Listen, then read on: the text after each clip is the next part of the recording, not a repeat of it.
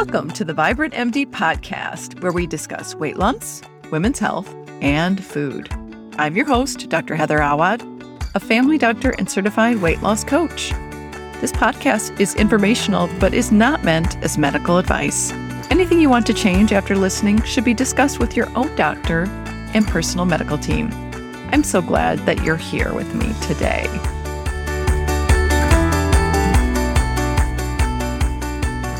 Hello, my vibrant friend. Thank you for joining us today on the podcast. I am thrilled to have a friend of mine, Dr. Nikita Shah, who's in Florida. She is an obesity medicine doctor and a weight loss coach. She has a practice there in real life in Florida. And thanks for being with us today. Thank you. I'm excited to be here. I'm a huge fan of yours. So I am Dr. Nikita Shah. I'm a family medicine doctor turned full-time obesity medicine doctor and weight loss coach. I have a brick and mortar practice in Orlando. And my goal is to bring science-based medicine and personalized obesity treatment to my patients in real life. Awesome. So we are actually going to talk today about medication versus non-medication treatment of obesity. And if you're trying to decide what you want to do, if you're overweight, have weight loss goals, or maybe even have medical issues related to obesity, we're going to talk about those things today with Dr. Shah. Awesome. So, Dr. Shah, please let us know, for the person who comes in and they're just like, I'm overweight, what should I do? How do they decide whether or not to do medications or really dial in on the lifestyle portion? Yeah. So usually the conversation is, I have overweight or obesity, and I've been trying to lose weight on my own, and I have been unsuccessful. So now I need some professional guidance. And where I come in is really to help navigate what would be in the best interest of the person with like my expertise. And so when someone's coming in, most of the time, people are a little nervous to use medicine because when we're taking anti-obesity medications, we really want to be considering it for the long term. And unfortunately, we've had some history within weight loss industry and obesity medicine industry, negative side effects with medications in the past before. But we're in this new era where we're actually finding that treatments are beneficial for people and they aren't coming with some of these cardiac complications. So my job as a doctor is to kind of pair the person to the treatment that they would like. And to answer that question of like, how do we decide between medicine or lifestyle? Generally, it's comprehensive obesity treatments and is 4 pillars. So it's medications, lifestyle management, nutrition, and physical activity. So we do all 4. But depending on the severity of the obesity that we're dealing with. So I use the Edmonton obesity staging system. So it's stages 0 to stage 4. So when I'm doing my evaluation, I'm looking to see if there is overweight and obesity, what type of class of obesity do they have? Meaning, what's their BMI and body fat percentage? And so that's in 3 stages.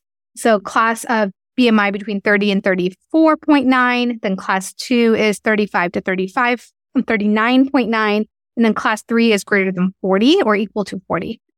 So we're classifying it, and then we're putting in the staging system. So when I'm doing my medical intake, I'm saying, are there any obesity-related risk factors? Are there any physical symptoms present, any psychological symptoms present, and any sort of medical conditions present, such as diabetes, kidney disease, liver disease? And when we stage it out accordingly, if we're getting into the stage 2, 3, and 4 categories where there is a medical condition like hypertension, type 2 diabetes, PCOS, sleep apnea, acid reflux, or maybe stage 3 where we're having like significant obesity-related conditions such as, a history of an MI or just severe mobility issues. And then stage 4 is just disabling and end-stage conditions. I think we can start deciding the risk versus benefit of treating the obesity in the greater picture. So what I do is I will risk assess. And then the second piece of that is asking the person if they're able to commit to lifelong treatment. So I think that there's a couple of types of people that come to see me. And I always joke that this is like the Harry Potter sorting hat. So if someone wants primarily lifestyle changes, they may be already meeting with a nutritionist or a health coach or some other people. If they're finally interested in medications, that's usually why they come to see me. And then if they're interested in surgery, they usually go see the surgeon. So that's generally how people wind up in my office.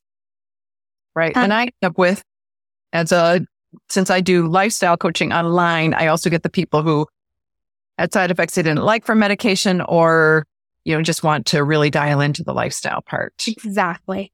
And then in terms of another class of people is they're coming in and they've tried all the lifestyle changes and it's just not shifting. And I think that this group of people, they may have optimized much of their lifestyle, but they have this family history of significant heart disease and type 2 diabetes and things that they're trying to prevent. And despite their best efforts, it's still a struggle to either maintain or lose the weight. So taking the full picture into consideration is where we really determine, okay, is medicine appropriate in this case? So did I answer your question? Yes. No, that's very helpful. And I think too that you and I have discussed before that sometimes people have been taught lifestyle strategies that are not helpful. Eat less, move more, calorie restriction, especially for people midlife and beyond, really are not helpful strategies. So, there's always a piece of lifestyle that whether or not people do medication, they can probably get help with. Absolutely. So during my intake, it's quite long. So we're looking at all the aspects of lifestyle interventions and what people have done that they've found success with or things that may have even worsened their problems. And so we're putting all the clues together. I think intermittent fasting is one of those where it's great for like one subgroup of people, but then another subgroup of people, it may actually increase some of this like night binging and overeating at other periods of the day. So when we look through all of the successes and obstacles that people have faced in the weight journey, where I'm able to piece it together, I think more succinctly for someone. And with that information and just experience of doing this, I think it's a little bit easier to navigate and say, okay, let's do these lifestyle changes and see if we're going to get the result that we're after, or do we just start medication in addition to? So it's more of a balancing act. Yeah. I'm curious, you brought up the psychological aspect, and I do meet women too who will say, I don't know why, I just have no motivation to do anything. I really want to lose weight, but I really have no motivation. And for me, that's a kind of, raises my ears up that, are there issues of depression here? Are there issues of professional burnouts? I work with a lot of professional women. How do you, approach someone who is saying those kinds of things in your office? So I do screen for depression, anxiety. I think that's big in the world of obesity and weight related issues. Another thing is sometimes the lack of motivation is just coming from many, many times where someone has been unsuccessful. So it's kind of like you're hitting a wall and you've been trying to lose weight, and despite your best efforts, it's just not happening.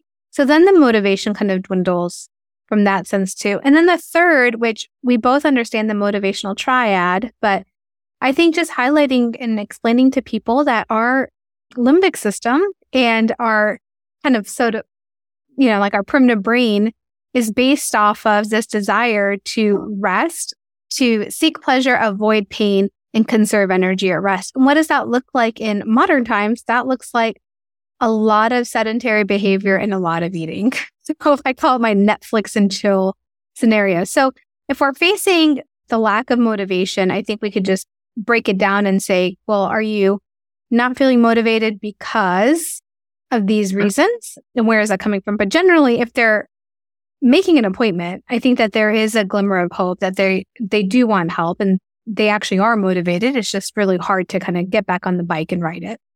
Sure. Now, if you find someone, when you screen them, that they do have depression or anxiety, do you address that first? Is that a yes and with weight loss medication and treating? How do you think about that one? It's a yes and. So I think that sometimes with a comprehensive approach, it can be helpful to bring their family doctor in or their psychiatrist in to see, hey, perhaps we need to improve the mood with a medication or some counseling or treatment. And then we can also continue with the weight care. Or, we know that when people start to improve their lifestyle, their well-being, their diet, mood also improves. So these are all the little things that we go through in my first visit with a patient to see like, how are we going to kind of change this course for somebody? Right. I will frequently get people who meet with me who say, I've had a couple of high blood sugars and I have to go back and see my doctor again, but they've already said you're heading toward diabetes. Or they'll say, my blood pressure is creeping up and my doctor has said, really, can you try to lose some weight now? How do you talk to those people about lifestyle versus medication? Yes. So again, it comes down to risk stratification. So if someone has hypertension, an established diagnosis of diabetes, I think we really need to look at the risk for cardiovascular disease, because that's why we're treating these conditions as end organ failure and cardiovascular disease, and making sure those fatal ticking time bombs don't occur. So we would need medicines in place if those clinical diagnoses are present. Now, if we are in a pre-hypertension category, a pre-diabetes category, then I think that there is a lot of room for lifestyle modification. And I think the kicker, because we're both family medicine, we understand kind of the issues involved there, is the kicker is that we need support systems in place for someone to actually expand their capabilities to improve their lifestyle. So it's very easy to say exercise. It's very easy to say, or like even say and give advice, right? It's like, go exercise, sleep 7 to 9 hours at night, go ahead and eat these foods. Like we can offer the solution, but really the person has to apply it in their life and kind of expand their abilities and capabilities to make it stick. With these chronic conditions, it might take a little bit longer than what the person realizes to see the activities that they're doing treat the medical condition or prevent the disease. So often it's like, oh, in 4 weeks, will I have normal blood glucose? It's like, no, maybe not. But we need to stick with this because we want to build these healthy lifestyle pillars into our life. Right. And I think that you and I, as certified coaches, also are very helpful with that because we help people see the stumbling blocks that they've put up in their own way. We help them with habit formation. And not that other doctors don't do that, but I think that particularly our training there is helpful, right? So all throughout the spectrum, there's choice, right? Mm-hmm. People get to do what they want. They get to choose what they want. We make recommendations. You make recommendations. But let's talk a little bit about that too, because I don't want that to get lost. Yeah. So specifically recommendations in terms of healthy lifestyle or recommendations in terms of medications or really whether or not they're going to do medications. Absolutely. Okay. So the person has the choice to decide whether or not they want to use medications. And that is always up to the person. And that's not just in obesity. That's with all medical conditions, right? The person always has a choice whether or not they take a medicine and adhere to medicine therapy or not. I do want to say that we cannot only use medicine and not do lifestyle changes. Like if we're using medication, ideally, we want to be pairing it with lifestyle changes as well to get the best clinical outcomes. So I don't actually think of it as like one or the other. I think of both when we're talking about medicine. And then I think the third little point is medications can help prevent disease progression. So if we're going to use medicine and we can like kind of halt the disease from progressing, to allow a person to kind of build upon that capacity to improve upon their lifestyle, I think that's key. But a person always has a choice in the matter. Because I could write medicines and prescribe medicines all day long, but if they're not actively picking them from the pharmacy, they're not actively taking the medication, they're not seeing the value of the medicine, then it's kind of a moot point. Yeah. And I want to bring up too that people that you've talked to me before about the different medications, there are choices oftentimes for any person and the best choices that you might recommend, but people can have this discussion with an obesity medicine doctor, go through what kind of choices would be recommended. They can think about it for a while. They can, I don't want people to feel like they're going to run into your office and be told what to do and not have any choice. Exactly. And within the framework, there is not just one treatment or one medication. So we're in this era of the GLP-1 medications. So Saxenda was the original, or liraglutide. Wegovy came out about a year ago. Its scientific name is semaglutide, which is also known as Ozempic when we're talking about diabetes. And then Mounjaro, which is also a GLP-1 and GAP agonist, which is approved for the treatment of type 2 diabetes, but people are finding tremendous weight loss with these medicines. So we're in this era of injectable medications that actually are giving a result that people have been after for so long. But these medications are actually the hardest ones to come by due to their accessibility, meaning does the insurance cover it or not? Also availability, because it's such in demand that there's medication shortages.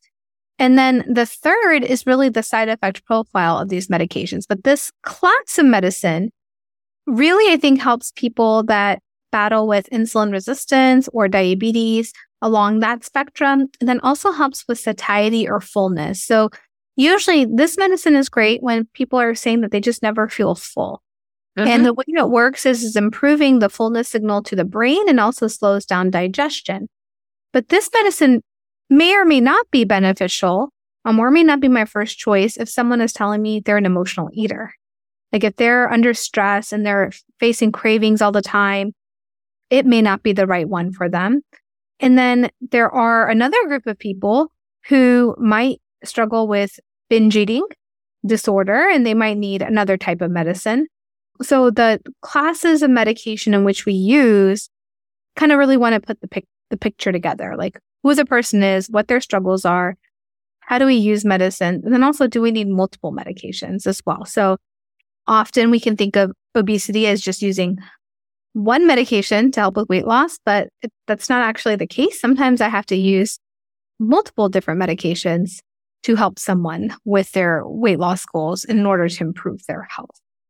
Great. Thank you for highlighting all the different choices there are for you to recommend and for people to choose them for themselves. Because I think sometimes there's so much media on Ozempic that people think, well, if I go to an obesity doctor, I'm deciding Ozempic or not Ozempic. Yes. And there are actually multiple choices. There are. And we have the benefit of say insurance is not available to cover these medications, or the medication is just not available. We have medicines that have been around for a very long time that we can use as well to help someone with their weight and their well-being. So that's where these discussions really come into play, and like knowing who the person is, what their medical history is, and also what their insurance covers or doesn't cover. We can really come up with which medicine would be most suitable for them and their needs. Right. Now, let's say that someone is on one of these injectables and then, 2 months down the road, they can't get it. Their pharmacy can't get it. What do you do with those then? Yeah, so this is a very big reality in our world. And I'm going to say that I don't think the answer is getting a compounded version. Compounded versions are not FDA approved. They're not coming from facilities that are regulated by the FDA. I have a hard time recommending someone take treatment that I wouldn't offer to my own parents. This is like my rule. If I don't think it's safe enough for my parents or myself, I have a hard time making that recommendation to my patients. So even though these medications can be life-changing for people, like the injectable medications, I still think that we have a responsibility as physicians to offer the safest, tested, approved treatments. And if they're compounded, they have not been produced in an FDA-approved facility, the source is not Novo Nordisk or Eli Lilly, depending on the medication you're getting. Therefore, you're not getting the branded pure product. You're getting a knockoff. And I just don't think that the risk, whether short-term or long-term, is worth it because it's unknown. So that's my stance on that.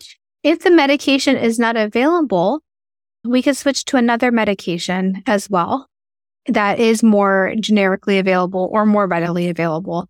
So there's always options between, if this one's out, can we switch to something else? Do you ever do like partial dosing? I'll just put it out here because he doesn't listen to the podcast. Yeah. Cousin who is on Manjaro, and when there were shortages, he took a half dose for a while, and he said it wasn't quite as good, but it's still. It is definitely a possibility. Yes. Like sometimes we can't escalate on the dosage. So what patients may see right now is like there might be a lower dose. Really the lower doses there might be higher doses that are available. But say if they're on like the pens that are available, we need to extend them a little bit longer to wait until the pharmacy gets the next dose. We can do that. So that might be a less of a dose so that there is still something as we're bridging to the next dose. So each case, I take it on a case-by-case basis. If somebody has type 2 diabetes, for instance, recently there was a shortage in my area of Ozempic for the 2 milligram pens. And so those patients, I just reduced down to the Ozempic 1 milligram pen temporarily. So it's kind of like each situation is a little bit different, and then we can navigate that situation as we move forward. We're not too far from the pandemic, and I think lots of things happened in 2020. So now my ability as a physician to just like navigate all the punches are pretty strong. So if there's challenges, I think that's the benefit of working with a doctor in person is we're going to figure out a way to overcome even the medication access challenge, because it might be right now we put a pause on something and then we wait until there's more readily available supply. And the truth is that these shortages with the injectable medications are expected to last for a few years. So this isn't going to be something that'll be remedied by January. It's going to be ongoing and as they're ramping up supply to meet the demand. So maybe if people are considering a doctor for medication, some primary care doctors do this. Mm-hmm. Obviously, all the obesity medicine doctors do this. I want to put that out there just because some of our people are in rural areas and don't have access. Yeah. But you may want to think about asking that question. How do we communicate when there are shortages? My primary care doctor currently is extremely difficult to interact with. Would not, if I needed that kind of medication, I would not choose her to be the one. Well, she's terrific for other things. But, I know that with your office that you guys do a lot of that communication, right? Yes. So that's really the goal is while we're working together, we're trying to navigate all of these little road bumps because truthfully, managing weight already is hard. But then if we're using a treatment, we want that part to at least be a little seamless and not so difficult. So it does help when you're working with someone one-on-one that can kind of help you navigate this piece too. I want to talk a little bit about disease again. High blood pressure, heart disease, type 2 diabetes. Now, we can take these medications and lose weight because of how good they are at helping us feel full, right? But nutrition still matters in those diseases, correct? Can Absolutely. you speak on that? Yeah. So whenever we're talking about nutrition, it's kind of like the same things that we say across the board. So it's like eat more fruits and vegetables, increase fiber, reduce the bad fats, have healthy fats, reduce the intake of high fructose corn syrup. Really, it boils down in my mind to eat real food.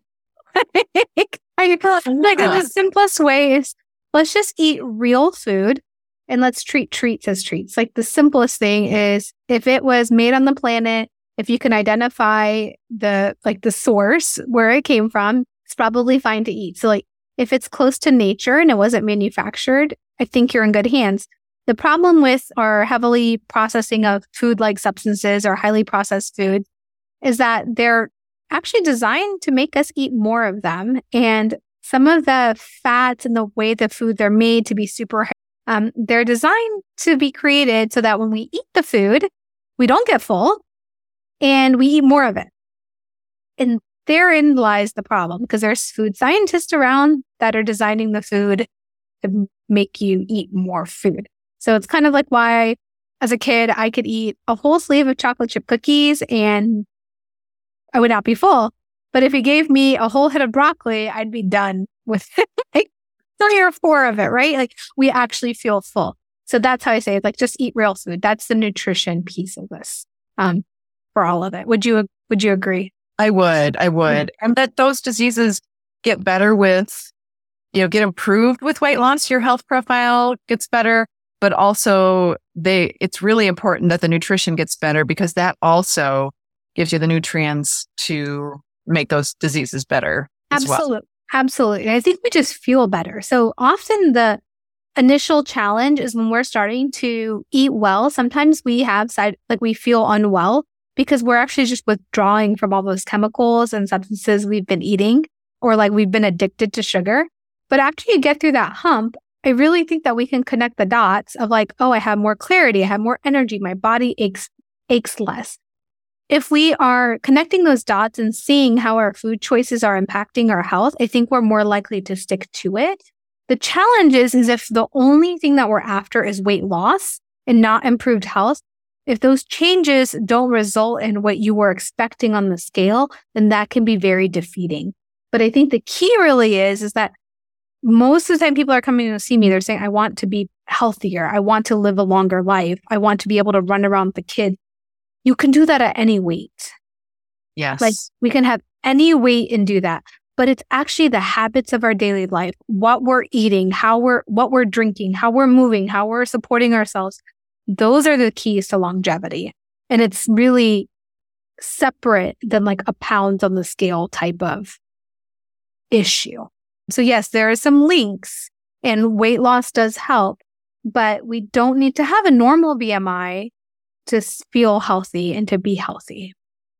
Right. Really, to make your medical conditions better, it's just like a 5 to 10% total body weight change, which for someone who's 200 pounds, that's about 20 pounds. So if you go from 200 pounds to 180 pounds and you're able to maintain that weight, your weight set point was higher, it was 200.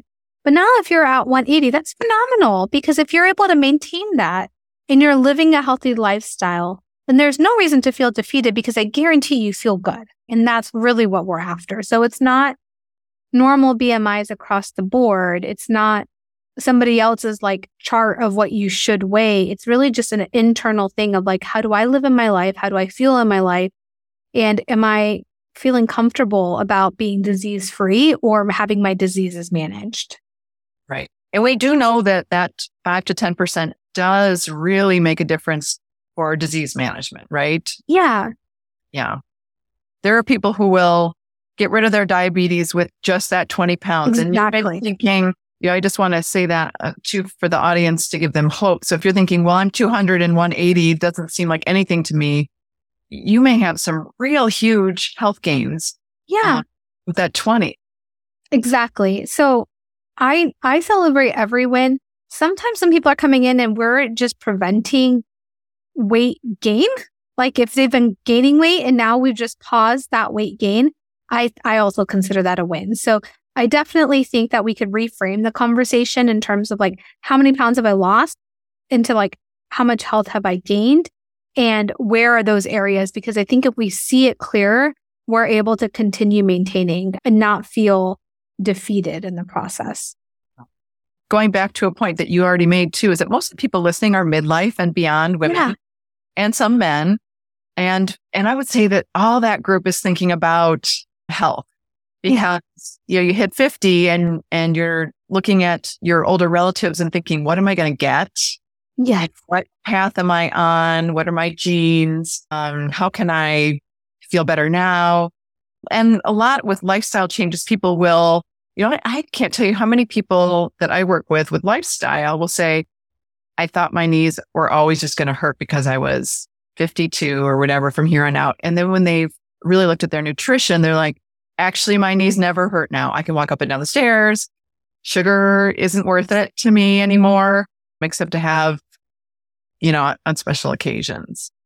Yeah. And I can identify with that. I used to have a big sweet tooth and I just loved it. And Halloween was, just last week. And it's just now I go, is this going to upset me? My back's going to hurt. I'm going to get a migraine. I'm not going to feel good.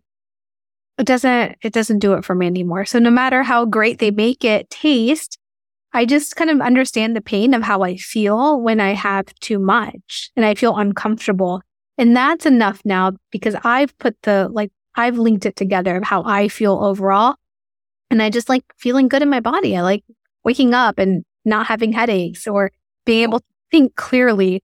So that's really it. It's not oh, I will lose weight if I don't have the sugar. I feel awesome when I don't. Yeah. I love that. I love that. I do want to bring up too, because so many of us, we have the voice of the judge in our heads and we go to shame and blame. I do want to let people know too that there is a genetic component we've talked about a genetic component of obesity, but there's also some people really have a genetic component with type 2 diabetes and blood pressure. And so some people will lose weight and still be on 2 high blood pressure medicines, and you have not done the wrong thing or failed. And you and I have a mutual friend who is absolutely tiny and could not afford to lose any weight, who is fighting genetic type 2 diabetes. Yeah. So right now, I think we are in a really cool era. We have pharmacology available to help us. We have all the science and knowledge to understand our body and our mechanisms. And we are in this place where there's a lot of mindset awareness coming out too. And we have the ability to get really good foods at all times of the year on our plates. And we have the advent of telemedicine and telenutritionists and all these resources that are there. So I just think in this time period, there's an abundance of resources. I think the challenge is pairing ourselves to the right resources and creating our team. And to your point of the medical conditions that I have, if you are just genetically predisposed to a medical condition and you need treatment, there is no reason to feel shame in that as long as we're taking care of the whole picture. So if I have rosacea, if I have a skin condition, yeah, it's just a skin condition. I didn't do anything to get it. It's just a skin condition. I myself struggle with weight. I just have obesity. That's it. It's controlled, but it's a medical condition that I have. I put on weight a lot quicker than other people, and it takes a lot of managing, but that's okay because this is how my genes have kind of unfolded. Yeah. There is type 2 diabetes in my family. So my morning routine is to make sure that I can prevent the onset or ideally not develop type 2 diabetes. But even with my lifestyle the way it is, there is still a chance that I could develop type 2 diabetes. And I think it's because of our longevity. We're just hanging around longer. And sometimes our beta cells will just stop functioning, even if we use the best of our treatments and efforts available. So it could be a lifestyle thing or it could not be a lifestyle thing. Right. And genes are genes. And same with high blood pressure. So I always caution people when they come and say, I want to get off of my medicine. I say, okay, we can try our best, but sometimes it doesn't happen. And that doesn't mean that you're a failure or there's something wrong with you. It's just sometimes our genes are our genes. So if we want to reframe that as oh, I'm taking medicine to control my blood pressure, and if it makes you feel better, think I'm taking a vitamin to control it, sure. At the end of the day, I think the real thing is we're after a long, healthy lifespan. We want to be able to take care of ourselves. We want to be able to function. We are familiar with this concept of our 90th birthday and how we want to be at that point. So if a statin helps you get there, if a high blood pressure medication, if antihypertensive treatment helps you get there, if anti-diabetes medication helps you get there, if anti-obesity medications help you get there, in addition to lifestyle, in addition to behavior treatments, sure, let's use them. Yeah. Yeah. Well, let's wrap up there because I think you just described that so nicely. Awesome. I have done another podcast, which I think will come out before this one about medications. And I just want to reiterate too, for the people who did not hear that one, that the injectable medications, this is an injection that is not painful. All of us have had their finger pricked to get some blood for a blood count or a blood sugar or something. It is not, those are painful. And these medications, the injections are not painful. Very skinny needle, very, going very far. Usually in my office, if we have the sample of the medicine available that we're going to be using on the patient, they're really relieved. That fear of the needle, the fear of the first prick is really diminished after the first dose. And often people are saying, I didn't even notice anything, which is which is great because we have this real fear of being poked and discomfort, but kind of diminished with these new treatments. Yeah. Awesome. I will make sure that everyone has your information in the show notes. You're in Orlando, Florida, but can you just, for people who aren't going to the show notes, tell everyone how to... Yeah, so my name is Dr. Nikita Shah, and my practice name is Weight Sense, and I am in Orlando, Florida. And you can find information about me and my practice at weight-sense.com. And that's weight, like WEIGHT-sense, SENSE.com. Are you on social media as well? I am. Bless you. You can find me on Instagram at Nikita Shah Dio. Great. All right. Thank you so much for being here. I appreciate you sharing your expertise about this complex issue.